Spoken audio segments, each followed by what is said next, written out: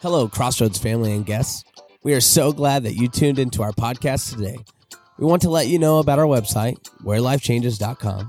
There you can find more about church events, ministries, and giving options. Check out Pastor Lee's blog at pastorlee.net. And you can find us on Twitter and Instagram at crcc_social. Find us on Facebook at facebook.com/wherelifechanges. We really hope that the message today would inspire and encourage you to worship passionately, serve others, and share truth. Now let's jump into the message. What's funny, we were showing that video of Pastor Thomas, and everybody here got to see, when we let him sing, and he was singing Silent Night, right? And, of course, it was funny to us because we know he can't sing, but we showed it in Uvalde, and they didn't really understand the whole thing. And so I thought about it later. He said, yeah, it was kind of awkward. So anyway, things don't always translate. We're figuring out how to do all that stuff. What do you do when you can't see God? What do you do when you're in a situation and you can't understand where he's at? You can't comprehend what he's doing. In fact, what do you do when you're in a place where it seems like he's doing nothing? As if you're praying and nothing is happening and it feels like he's not answering anything. How do you respond when you have asked God to do something, you've asked God to be somewhere, you've asked God for a miracle, you've been praying and nothing seems to happen? What do you do when God has made a promise to you and says, I will do this for you, I will help make your marriage better, I'll help make your life better, I'll help do this, whatever it is, and then everything falls apart and nothing is working and nothing is right? What do you do when you can't find him? And today I want to talk to you just a little bit. What do you do in that in-between time? What do you do when everything doesn't seem right and you're trying to figure out what God is doing or what he's not doing, and you're wondering how can he not show up and why has he not shown up yet? And how do you deal with that? And I want to continue on just right after Christmas, right after the birth of Christ. And if you want to turn there in Luke chapter 2, verse 22. And we're just going to go through this right here for a little bit. And so Christ has been born, and now Mary is getting ready to go through the purification rites, and I'll talk about that here in a little bit. But it says, when the time came for the purification rites required by the law of Moses, Joseph and Mary took him to Jerusalem to present him to the Lord, as it is written in the law of the Lord.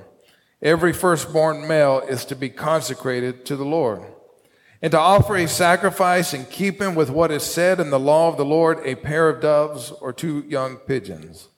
Now there was a man in Jerusalem called Simeon. Everybody say Simeon. We're going to talk about Simeon today. Simeon, who was righteous and devout. He was waiting for the consolation of Israel, and the Holy Spirit was on him. It had been revealed to him by the Holy Spirit that he would not die before he had seen the Lord's Messiah. Moved by the Spirit, he went into the temple courts.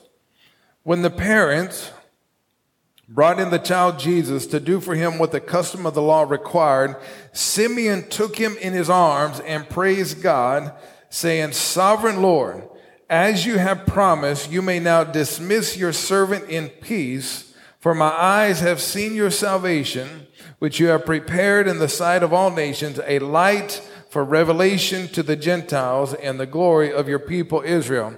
Now I want to stop right there for a minute. Imagine being Mary and Joseph, and all you're doing is going to church, right? Just going to church like you ought to be doing, and somebody that you don't know, you're not sure who they are, and they take your baby and they start proclaiming all this stuff. And they just start saying all this stuff about your baby and everything. Now you know because the angels appeared to you, but you're sitting here in church, nobody else. Ain't nobody else moving, right? Imagine coming into church and nobody talks to you, but one person like, hey, what's up? And it's really a strange thing that happens. We read it and we just kind of gloss over it and pass on, but it's really a strange thing that Simeon, a man they don't know, would take their baby. I mean, nowadays somebody did it, you'd punch them in the face, right? But they take the baby and he begins to proclaim all this. Let's keep reading now. Verse 33. The child's father and mother marveled at what was said about him. Then Simeon blessed them and said to Mary, his mother, "This child is destined to cause the falling and rising of many in Israel, and to be a sign that will be spoken against, so that the thoughts of many hearts will be revealed, and a sword will pierce your own soul too." He's prophesying about the crucifixion. Verse 36. There was also a prophet, Anna, the daughter of Penuel, of the tribe of Asher. She was very old. She had lived with her husband 7 years after her marriage, and then he was a widow until she was 84.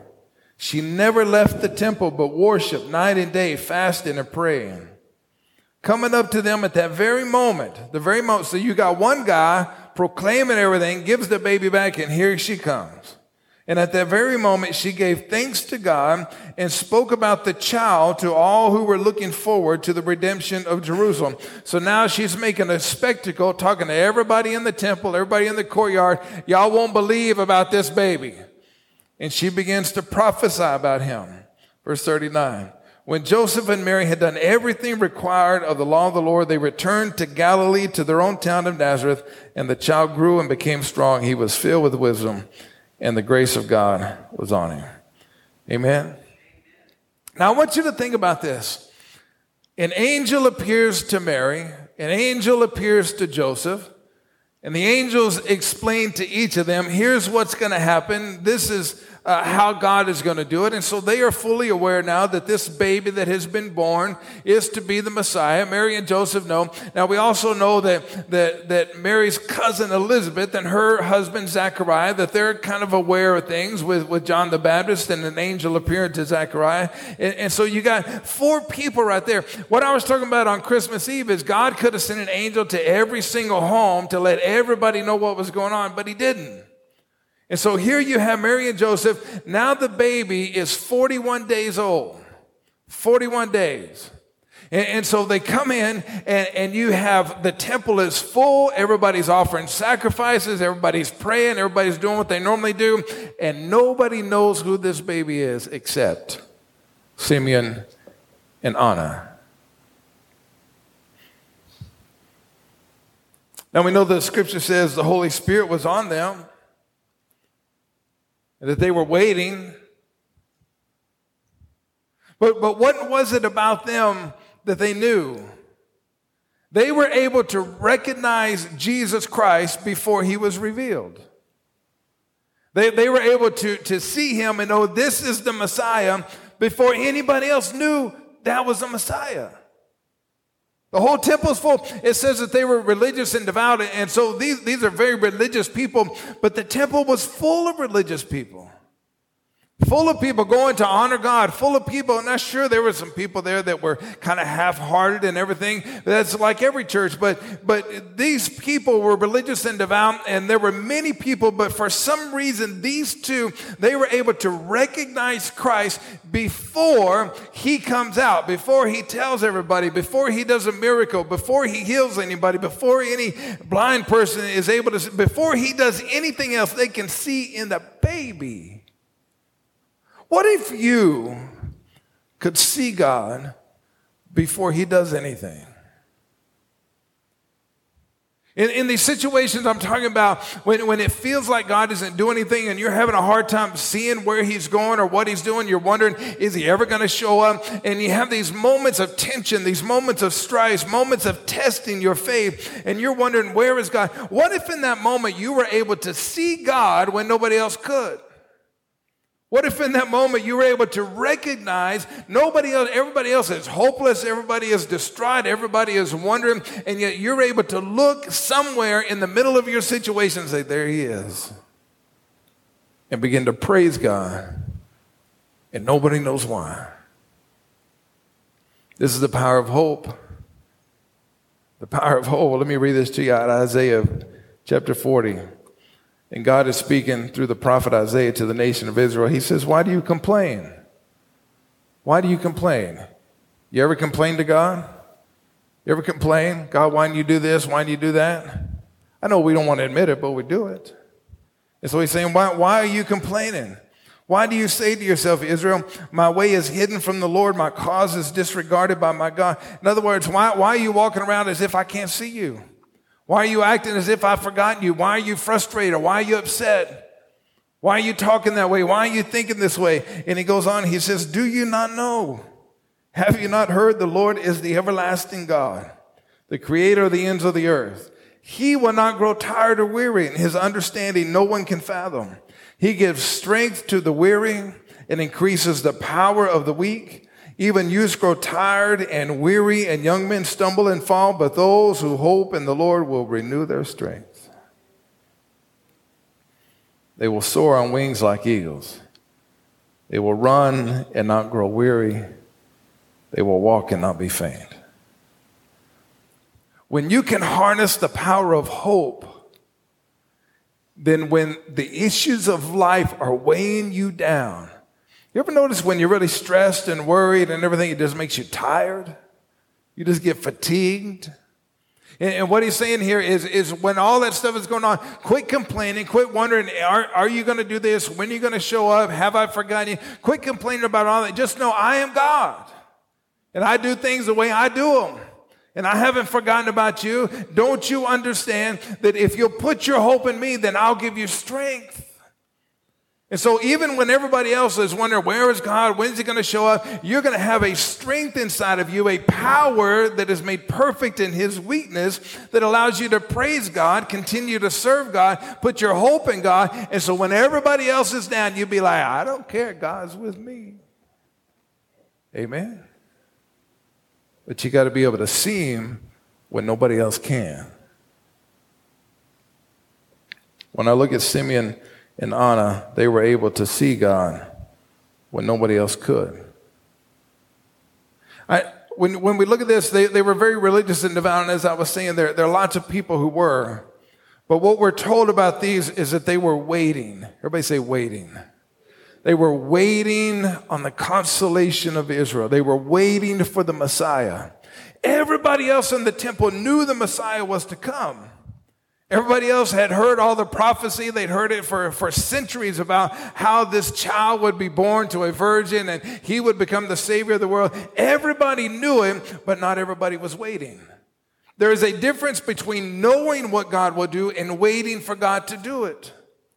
You can know that God is going to help you in your marriage, but if you don't know how to wait on him, then you're going to get discouraged until it happens. You're going to get frustrated. You're going to get upset. Things are going to happen. But if you can learn how to wait upon the Lord, then even when nobody else can see him, you can see him and you will have strength. You'll have joy. You'll have a positive attitude and you'll be able to endure. You can know that God is going to show up, but you don't know how to wait for him till he does. You can know God is going to do a miracle, but you don't know how to be patient until it comes. You can know all kinds of stuff, but you have to learn how to wait. The difference between being religious and knowing and religious and waiting is in the mind. And so I want to talk to you for just a minute about the mindset of waiting. Learning how to wait on the Lord so you can have hope, so you can see God where nobody else can. Amen? So as we get into this, and I want to go back in time to the book of Exodus and kind of explain the context of what's happening so that we can hear what God is trying to say to us. And so in the Old Testament, in the Mosaic Law, when a woman gave birth to her firstborn son, she could not make an offering of any kind for 40 days. She couldn't even go into the temple until the 8th day. She had to be purified. And so what's happened here is Mary and Joseph, they have had the baby, and now there has been 7 days gone by. On the 8th day, they've gone into the temple where Christ is circumcised. That's the day he also receives his name officially, and his name is Jesus. Amen? And then there's this other time that lasts for 33 days. And so that period goes by, and then all of that together is 40 days. She has to wait until the 41st day. And so when we see all this happening, the baby is 41 days old, and she's got to go in there and she makes an offering. She makes a sin offering and a burnt offering. And so the timing of all this is giving us an understanding of what God wants us to think when we're waiting, because here they are in the middle of a crisis. The Roman Empire has come down upon them. They are being taxed. The religious leaders have gone crazy, and they are starting to make it hard for people to find God instead of making it easier. They're ripping people off, stealing money, all kinds of stuff. The whole society has just gone down the tubes, and you got a few people saying, "Where's God?" It feels a little familiar, doesn't it? We're seeing all this stuff happening all around us, and it would be easy to say, "Where's God?" And so here's what's going on now. So it was 40 days. And so now, in the context of this society, when you hear 40 days, the first thing they're going to think about is Noah. Everybody say Noah. Y'all remember having to Noah? Amen? Y'all better say yes. I'll preach 2 sermons. I will. Okay. So Noah came, and remember the whole world was just in a bad place. And so God let it rain for 40 days and 40 nights. It rained for 40 days and 40 nights. After that, the rain stopped, and the ark came to rest on the mountain. And Noah opened up the top of the ark, and there was a sunshine. And so when they think about 40 days, there's a few things that come to mind. One is that when there is a 40-day period, it's a 40-day period of testing. Remember, Jesus went out into the desert for 40 days to be tempted. Moses was out in the desert for 40 years. The Israelites were out in the desert for 40 years, learning how to trust God. But as they're trusting God, there's also this reminder that with Noah, things changed, and that passed. And so the mindset of waiting starts with the truth that says, "This too shall pass." It's God saying, "I know how bad it is now. It's raining cats and dogs, and it's been raining, and everything's bad, and we're yelling, screaming, and he walked out, and she walked out, and we ain't got no money. We lost our job. Everybody's sick. All of that. But this too shall pass." That's what God is saying. In the scripture, it says that God never changes, but one of his unchanging qualities is there's always a changing season. Whatever you're going through, it will pass. You're going to have mountaintop experiences. You're going to have valley low, but God is always going to move you through. So when you're in a bad place, you can start to get upset, wonder, where is God? What's happening? But God is saying, remember 40, this too shall pass. So don't give up. Don't quit. Don't complain. Just keep hoping. This too shall pass. Now, the 40-day period was broken up, and I shared it with you a little bit, that you had the 7 days and the 33 days. So when you think of 7 days in this culture, the first thing they would have thought about is creation. Creation. God made something new. And then he made it to keep making itself over and over and over again. And so the second thing that the mindset of waiting is not just that this too shall pass, but that God's making everything new. God's making everything new. Amen? And sometimes we are so frustrated because we're going through a difficult time, and we're trying to hold on to what we have, and we're holding on so much to what we have that it's keeping God from doing what he wants to do that's new. And we're trying to keep everything the same, and we don't want to change, and we don't like change, and we don't want, and God is trying to show up in a different way, in a new way, to do something brand new.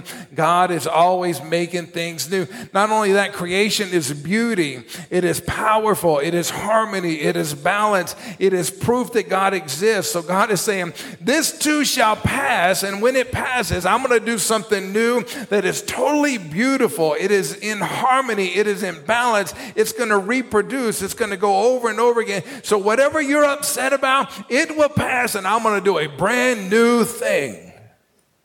That's got to be in my mind. Amen? Amen? If you're in that place, can you just say it to yourself, this too shall pass? Just say it. This too shall pass. And God's doing something new.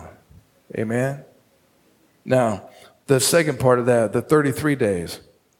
33 days, this is a little bit more difficult. But remember, Jesus was 33 when he died.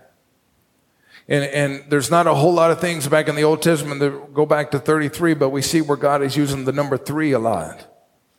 And we see how it's happening. And so one thing that we see is in the Old Testament, Jonah. Everybody say Jonah. And Jonah was in the belly of the fish for 3 days and 3 nights. 3 and 3. And then Jesus came along and said, here's the sign you're looking for. Just like Jonah, I will be 3 days and 3 nights in the belly of the earth. And so we begin to see that this is a time of Christ, and it's a time of reckoning. It's a time where we're pointing toward Christ, who has come to do what we can't do, because he is able to bridge the gap between us and God. And so it is a reminder as you're going through this that you can't do it.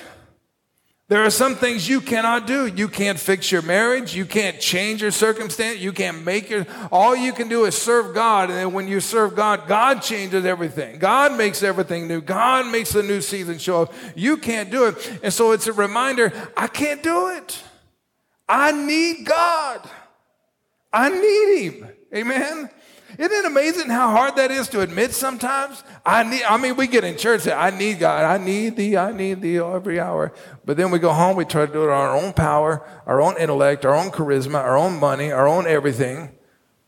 And sometimes you just got to say, God, I can't do it. I can't fix what I broke. But you can. Amen? Now, this only happened with the firstborn. Everybody say firstborn. Now, when you think about firstborn for the Israelites, immediately their mind's going to go back to Exodus, the Passover.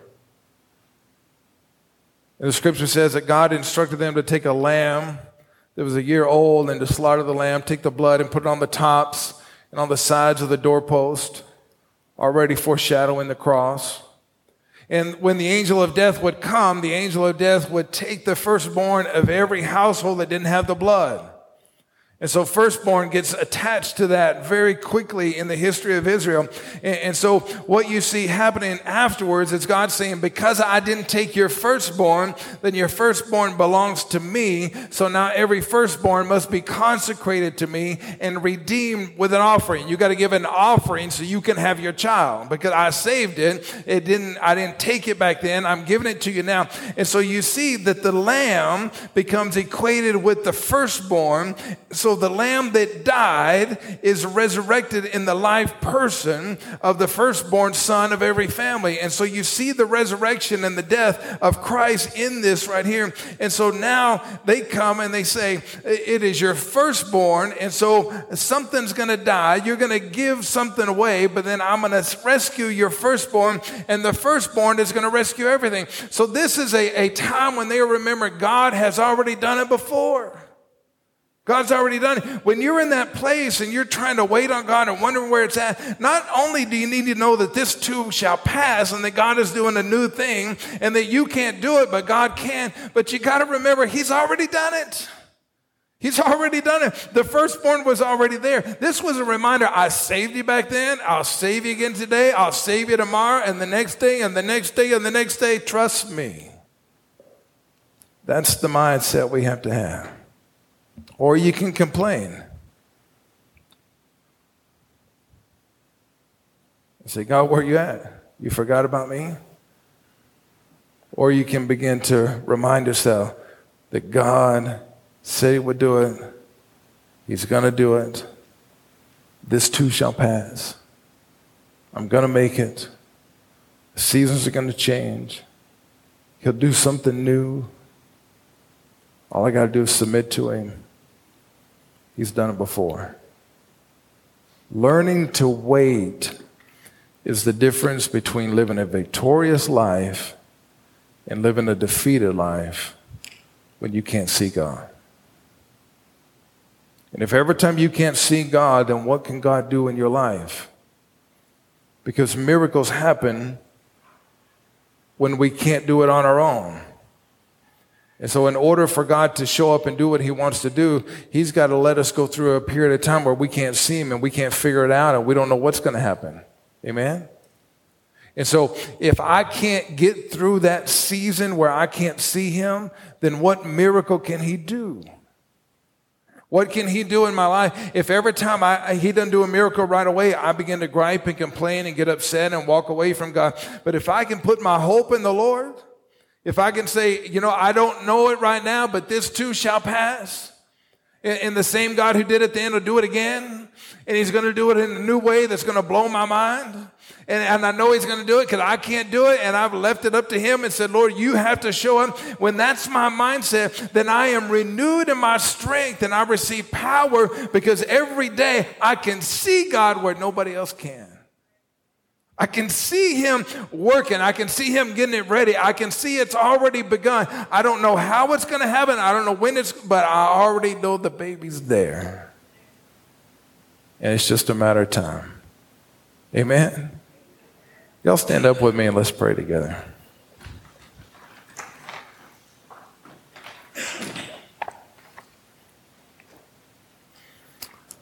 Holy Spirit,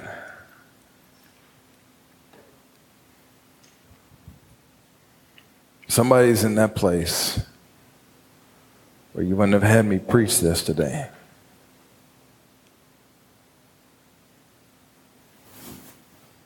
And Lord, I want you to just write it on their hearts today that this too shall pass. This pain will pass. This confusion will pass. This depression will pass. And Heavenly Father, remind them that you're trying to set things up to do something brand new they've never seen. And I pray that their spirit would begin to jump and would begin to leap just like John the Baptist in the womb of his mother for what nobody else can see. Lord, give us a joy that no one else understands. Help us to see you where nobody else can. Lord, we know we have to leave it all to you, that you are the only one who can do it. We can't do it on our own, but you're the God who has already done it for us.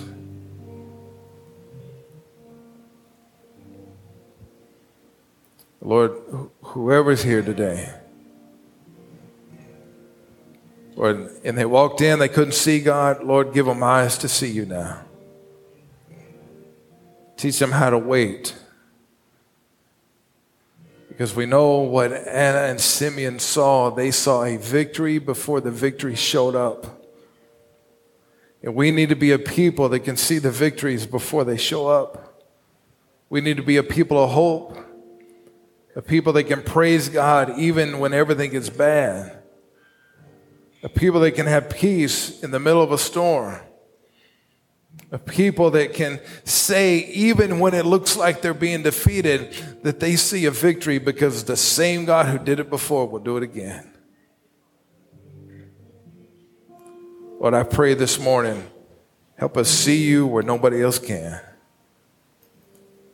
Help us see the victory that has not yet come. And give us faith that the same God who did it before will do it again. We give you praise and glory. And everybody said together, amen, amen. Let's give the Lord a praise offering, amen. Hey, I just wanted to say thank you for your time and listening today. If you liked what you heard, don't forget to hit that subscribe button and share us with your friends. Also, remember to follow us on social media. If you ever find yourself in the area, we would love to see you on a Sunday morning at 10:40 a.m. Thank you again, and we'll see you next week.